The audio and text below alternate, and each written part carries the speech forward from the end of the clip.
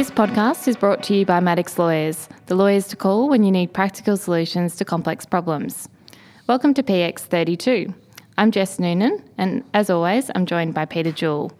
Now, before we jump into it, just a reminder to visit our website at www.planningexchange.org for details of all of our upcoming podcast guests, and also our Facebook and Instagram pages for behind-the-scenes photos and other information. Also, if you enjoy our podcasts, please give us a rating on iTunes or also leave us a review. Today we're talking with Larry Parsons from Ethos Urban. Larry has over 30 years' experience in planning and architecture. He has worked in both public and private sectors in Melbourne, the UK and Spain, and has extensive experience in master planning and precinct planning. Larry has sat on both sides of the fences, having managed his own private practice, as well as heading up the urban design units at both the City of Melbourne and the State Government of Victoria, where he managed the Minister for Planning's growing development approvals portfolio. Welcome to the show, Larry. Thank you. Thanks for having me. Now, how did you get into architecture? Basically, I was a fairly studious type at high school, a bit of a nerd even. I was good at science and art. And my father, who had always wanted to study engineering and wasn't allowed to, kind of pushed me into the technical side. But architecture was the kind of compromise which had an arty edge to it. And back then, it was like our first week at Melbourne Uni, we actually had sort of like life drawing classes where we walked into the room and there was a nude there and you were actually drawing it with a pencil. The human form is an inspiration for many artists, yeah? Yeah, that's true. And what were your early influences, Larry, when you started out? In architecture? Well, obviously the particular range of professors that were at the uni at the time. I became involved in behavioural studies, which is how the built environment influences the way people behave. And so my thesis was one of the few which wasn't actually a building design. It was actually about the imaging and behavioural differences caused by two very distinct shopping centres, Chadstone, which back then was largely open to the sky, the sort of more typical village model, and Northland, which was the enclosed sort of centric model. Churchill said, we shape our buildings and then they shape us. That's fair? That's very true, yes. Now, we have a lot of listeners from a lot of different backgrounds. Can you explain the interrelationship between architecture and urban design? How does one move from architecture into urban design, and how does that impact each other? Yes, well, architecture and urban design are completely blurred. I don't see a particular line between them, and I think that is great. I mean, and in other jurisdictions, like Spain, for instance, there is no line. People are taught the same skills together, so there aren't even separate planners. It's all one thing. And Larry, Pablo Picasso was often heard to say, this is how modern art is supposed to be, free of sentiment, attachment to place and memory. Your response to that? Rubbish. And the fact is that he himself did not operate under those rules. If you look at his sort of key works like Guernica, it's dripping with emotion and imagery and references. So you think we should be sentimental and have attachment to place and memory? Most definitely. And it's about much more than the sort of traditional heritage. It's about social heritage, which we're just beginning to delve into in the urban sense. Now, John Constable said, we see nothing until we understand it. What do you see now that you didn't see 10 to 20 years ago? 10 to 20 years ago, I was much more in the pure design space. Since I have got more into planning and the statutory planning side of things, the thing which has most impressed me is actually the influence which planning regulation and governance structures have on the final built form and how powerful that can be, although maybe in the past I used to poo-poo it and think it was all about design. You've worked right across the globe, Larry. Can you talk to this, and how has that international experience shaped you in 1 minute? Yes, well, reflecting back on that, it's the same thing. if you look at the sort of the rules in the different jurisdictions and the impact they have, I mean, I worked in the Sultanate of Oman in the Middle East, and there they had a very enlightened sultan who put in place nearly 30 or 40 years ago a rule that there'd be nothing over 8 stories, and there still isn't. There's one building which they want to pull down, the Sheraton, and I've been back there 2 years ago. It is a fantastic place compared to Dubai. Absolutely amazing. Everyone should go there instead of Dubai. What makes it amazing? The fact that it's very human, the fact that it's climatically much more responsive, because not only have they not got the sort of glass curtain walls and all the rest of it, but they've also got the lower scale, traditional, tighter architecture with shadow provision and ventilation, etc. I mean, that was part of the problem early in, say, the 60s and 70s. There was the contempt for the past. Do you think, Larry, in terms of placemaking and ignoring historical lessons and past generations' experiences? Naturally, we can't be locked and tied down by it. Cities have to change, and even Melbourne has to change, and even the middle suburbs have to change. But yes, we have to obviously reflect on what we have inherited. And also the environmental methods of people coping with climate and things in the past. Yes, that's true. I mean, and even in urban renewal times, there's areas which were not historically developed for town residential uses, and that's largely because there were reasons, like it was floodable. And now we are tending to sort of turn a bit of a blind eye to that with the associated consequences. And what did you do in Spain? Talk us through your work there. Okay, well, first of all, I had to get a Spanish architecture degree and get registered. And then it was a combination of planning and architecture. Our practice actually helped people put sites together as well and go through the planning process, and then right through to building the buildings themselves, and it worked almost exclusively for private residential developers.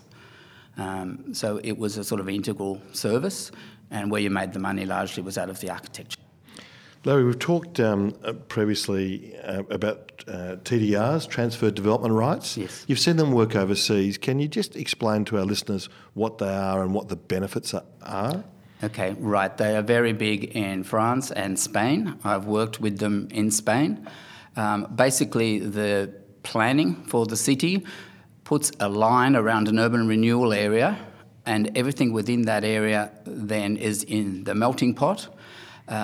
There's legal mechanisms in place whereby people they come together to form a junta or committee where the development rights go on title, not the piece of land itself.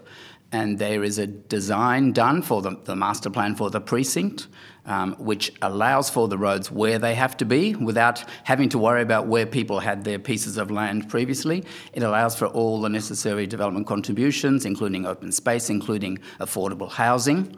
And it does that in an equitable way.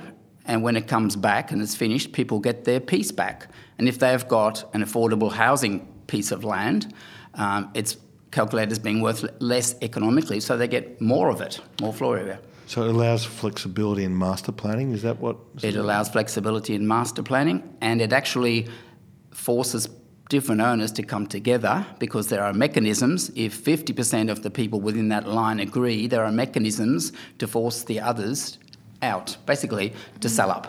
Is it controversial over there? Not at all. No. It's been going for over 100 years, because in Barcelona, he didn't just do the famous grid for Barcelona, he actually refined this system of transfer of development rights, because Barcelona outskirts was owned by people. Larry, you've worked on both sides of the fence, private and public. What lessons have you learnt from being a reviewer of schemes on the government side? What sort of... tell our listeners what you've learnt from that, please. I've learnt from being on the reviewer, it's very easy to slip into the detail and the tick box. It's very hard to consider policy properly, which we should do, and see the bigger picture. And that's probably the main lesson I've learned in terms of that. In these previous roles with government, when people were pitching projects to you, what did they do right and what did they do wrong? There are some people who misguidedly have the view that what do we have to do to get over the line? That's And the worst thing. That's the worst thing. That's the worst thing. And there are others who actually spend too much time explaining everything rather than getting to the critical points and having a meaningful discussion about those. There are some who suggest the government, in doing regeneration projects, and they're happening all around the globe, they're too timid sometimes, and maybe that's a reflection of past failures or wanting to have a small target. What do you think government in these large urban renewal projects can be timid sometimes? Yes, government can be timid, and that's partly a response to the instantaneous nature of criticism nowadays with the new media. So we have people who are very risk adverse, they're worried about tomorrow's headline. So it's very hard to make the big hard decisions and very hard to actually be consistent beyond electoral cycles, which you have to do when you're doing these urban regeneration projects with a long life. On that though, do you think the projects in Melbourne, for example, or in Victoria, are more complicated than, say, the projects you've worked on in Spain and Oman? Like, is there a difference, or is it just that we have different mechanisms and different controls that don't necessarily promote development? It is partly about the controls and the background mechanisms. Like in Spain, urban renewal is possible because of the transfer of development rights. If that existed in Fisherman's Bend, it would have been a very simple matter. For instance, you have a school coming and you need an open space. You draw a line around a wider area and the developers all together provide that open space instead of the government having to actually compensate one person whose land it fell on. Do you think Larry Jane Jacobs has got a lot to answer for? I mean, after all, she stopped Moses in New York City redeveloping. And do you think governments, that's filtered through to city government now? That strong government is seen as being not listening to the people, for example? I've never thought of her as being in that camp. I was being a little bit contentious. She was the other camp where she was actually challenging some of the misguided project which government was then doing. But do you think she's got a bit to answer for because she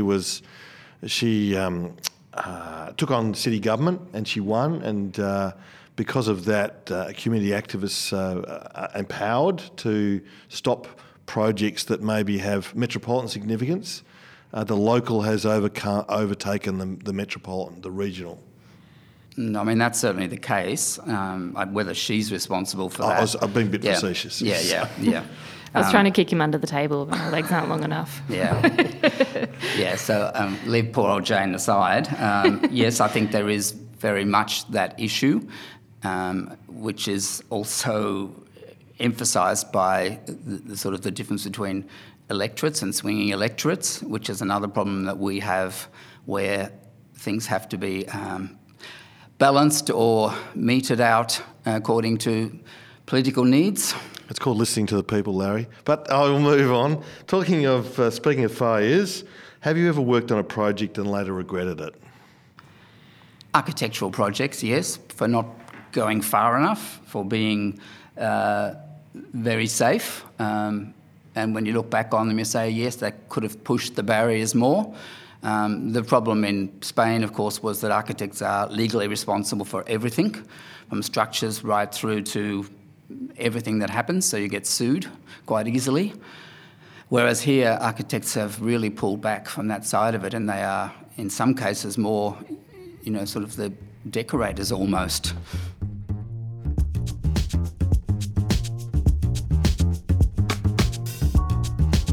Song Bowden provides town planning services throughout Victoria.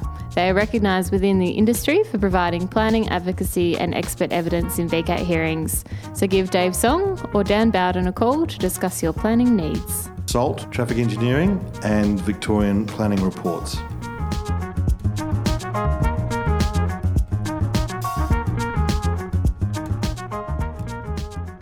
Larry, can we talk about client relationships? When you first meet a potential client, what sort of qualities are you looking for? First of all, obviously, whether you get along, the chemistry, but also more importantly, what phase of the development they are at and when they bring you in. If they are bringing you in late, where they've already decided upon what they're doing in terms of the design, it is very challenging. If you can work with the team to actually influence and assist with the development, then that is much preferable. And moving on to ethics, everyone's favourite question, how do ethics play a role in urbanism, and what do you say to ethics? Ethics are exceedingly important. I am moving into the expert evidence witness space as well, and they are incredibly significant there, and it is a balancing act as to what cases you take on to maintain your ethics. And in urbanism, the ethics is total, and it's one of the wonderful traits of the current planning minister, that his ethics is really high up his scale, and that was an amazing thing to work with him in that sense. How do you see the formation of planning policy? It's obviously political by nature, but what alternatives actually exist, and how do we foster new ideas? Okay, planning policy is in a very difficult space.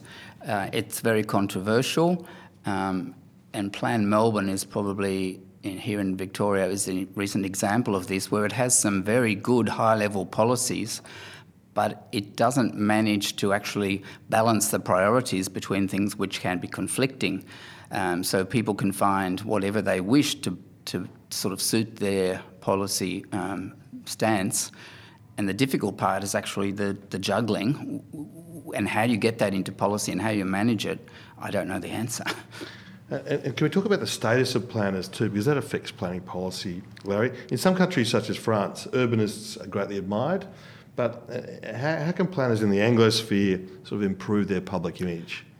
I think maybe a part of that is the way that in some European countries at least they are at a higher level in terms of what they are doing. Here, planners seem to be tarred and feathered by the problems people have with their rear extensions, and a lot of the public know planners for that rather than for their forward-looking views about the future of the city.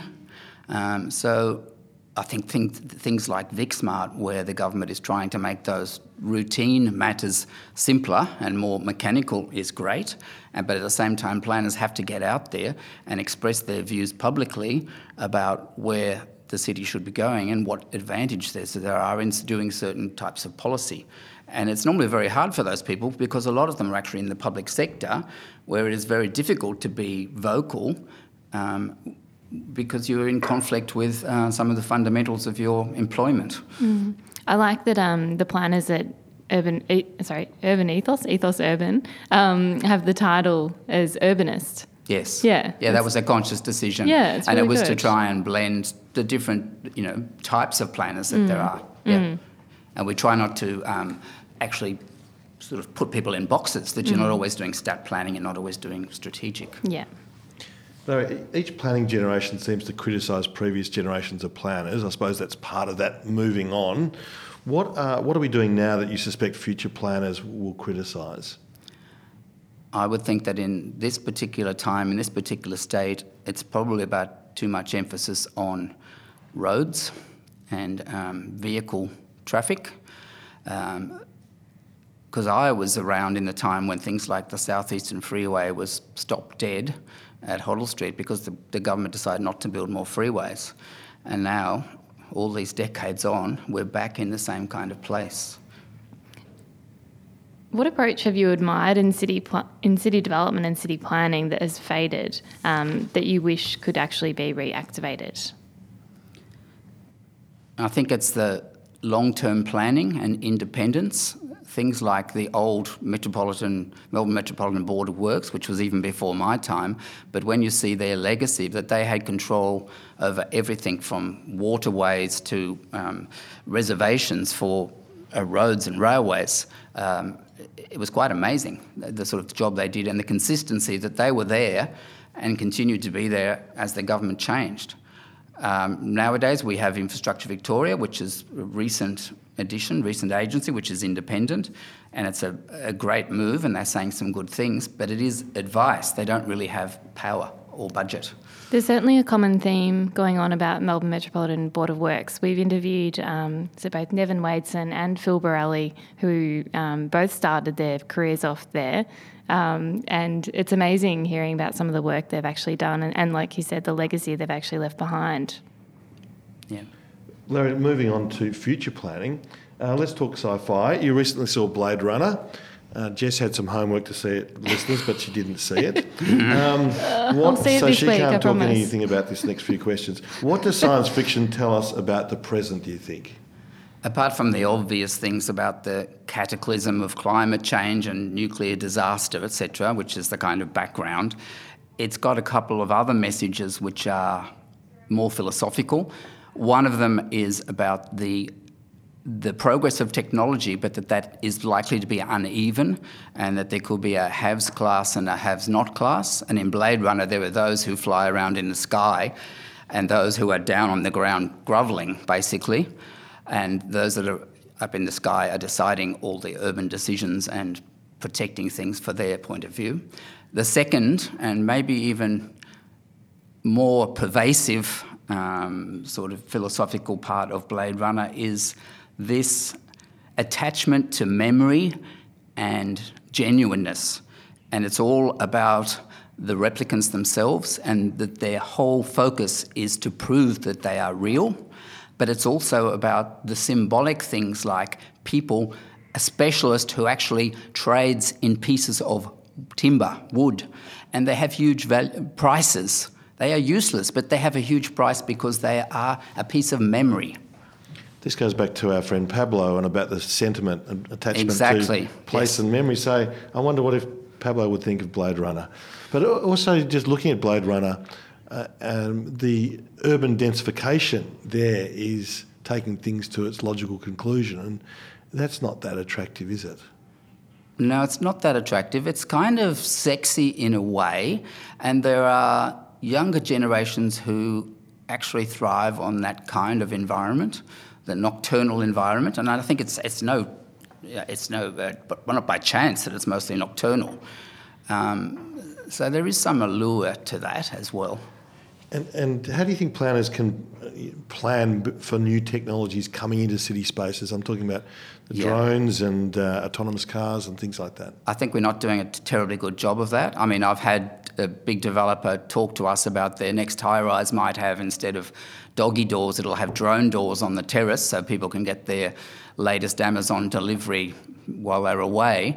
But Plan Melbourne, for instance, has no real mention of autonomous vehicles, but we know now that the reality is maybe as close as 5 years. And whilst there could be even more vehicles on the road, there will certainly be less need for parking in strategic locations.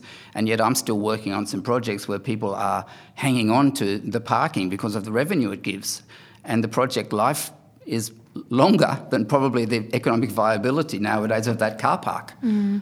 Do you think our cities will be unrecognisable in 50 years or so?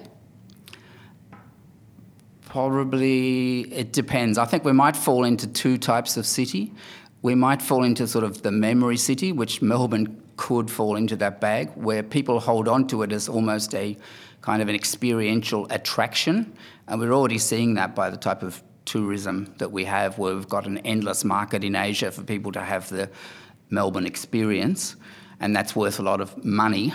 So there will be parts, at least, of cities which are maintained somewhat like they are, and there will be other parts which may become more Blade Runner-ish. You're talking about the young before. Do you think the young are too accepting of the status quo in terms of planning and design? I don't think so at all. I mean, my son is in the urban design field. He certainly is far from accepting and challenges me a lot. And one thing which is a common theme is the grey ceiling, and that the young feel that us older people are hanging around longer and keeping the more important positions, and that makes it difficult for them to actually have the impact which they might deserve. Now, you have recently returned to the private sector at Ethos Urban. What do you hope to achieve? Basically, I wanted to have more adventure, more variety, and I'm certainly getting more variety of projects. challenges, actually impacting on the actual implementation of projects rather than assessing them. So that's the main things. And just a change. I mean, I think change is just necessary and wonderful. Definitely. And talking about the creative process, our friend Pablo also said the creative process is a kind of complete emptying. Do you agree with our friend? I think it's probably the opposite. It's actually, I don't like Pablo very much, you can tell this, and he wasn't very Spanish, he was more French. But anyway, it's about picking up ideas and filling your head and your thoughts with a mass of different things, and you pick up from one project to another, and everything you're working on influences each other at the same time. And then the trick is in editing effectively to get to the right outcome. Well, they say all great artists steal. That's you pick and choose, don't you? Yes, you pick and choose. Yeah, but a lot of it's sort of very coincidental as well. And in terms of urban spaces, the use of new mediums like sound and light and projection to improve the urban experience, that's really come along, hasn't it, in the last 10 years? So it has come a long way, and Melbourne has been very adept at that as well. They've done some wonderful work in the city of Melbourne in terms of lighting, and they've actually turned down the levels of lighting in Melbourne, and it's become more atmospheric and more environmentally sustainable at the same time. And so it is, a great credit to them that they have invested in this. I'm also thinking, Larry, the lighting of the buildings, this using includes lighting as a feature. Yeah, this includes lighting of buildings. I mean, there's the example down in Docklands at the corner of Burke and Collins where they do that. It has to be selective. You don't want to have the whole city as being landmarks. It's a form of urban art, though, isn't it? I mean, yes. Yeah. And where do you go to? And that's what that actually was part of the urban art strategy for that building in Docklands. I think that in that building, the lighting changes to reflect the weather. Yes. I think that's how it works. Yeah. And where do you go, Larry, to the well to get inspiration? What are your sources? Travel. I love to travel and think about travelling. Walking around. So I walk to work normally. I walked here today. And I normally try different routes, even though they're longer, and you see things. Do you read? Are you a podcaster? Are you not a podcaster? Not yet, anyway. Not yet. I've done my homework, of course. I read. I go to the cinema, obviously. Yeah. And Larry, just coming to the end of our interview, what's in the development industry and the urban planning space? What surprised you most in the last few years?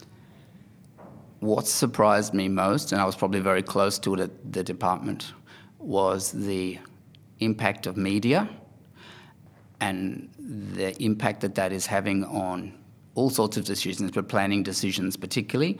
And planning has become very much a media focus, which is good in some ways, but is also dangerous in others because it makes it very hard to be a long-term thinker when the focus is on the day-to-day of the media.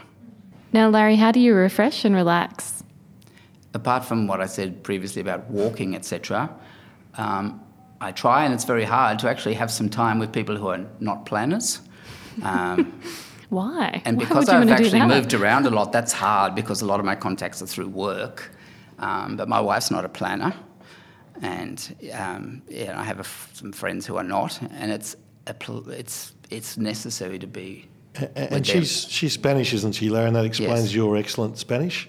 Yeah, she's Spanish. Yeah. And you've got very good Spanish. I've got very good Spanish. Yes. All right, Larry. Thank you very much for the interview. And this is PX32 listeners. Please go to our website for further information. So thank you, Larry, and thank you, Jess. Thanks, Larry.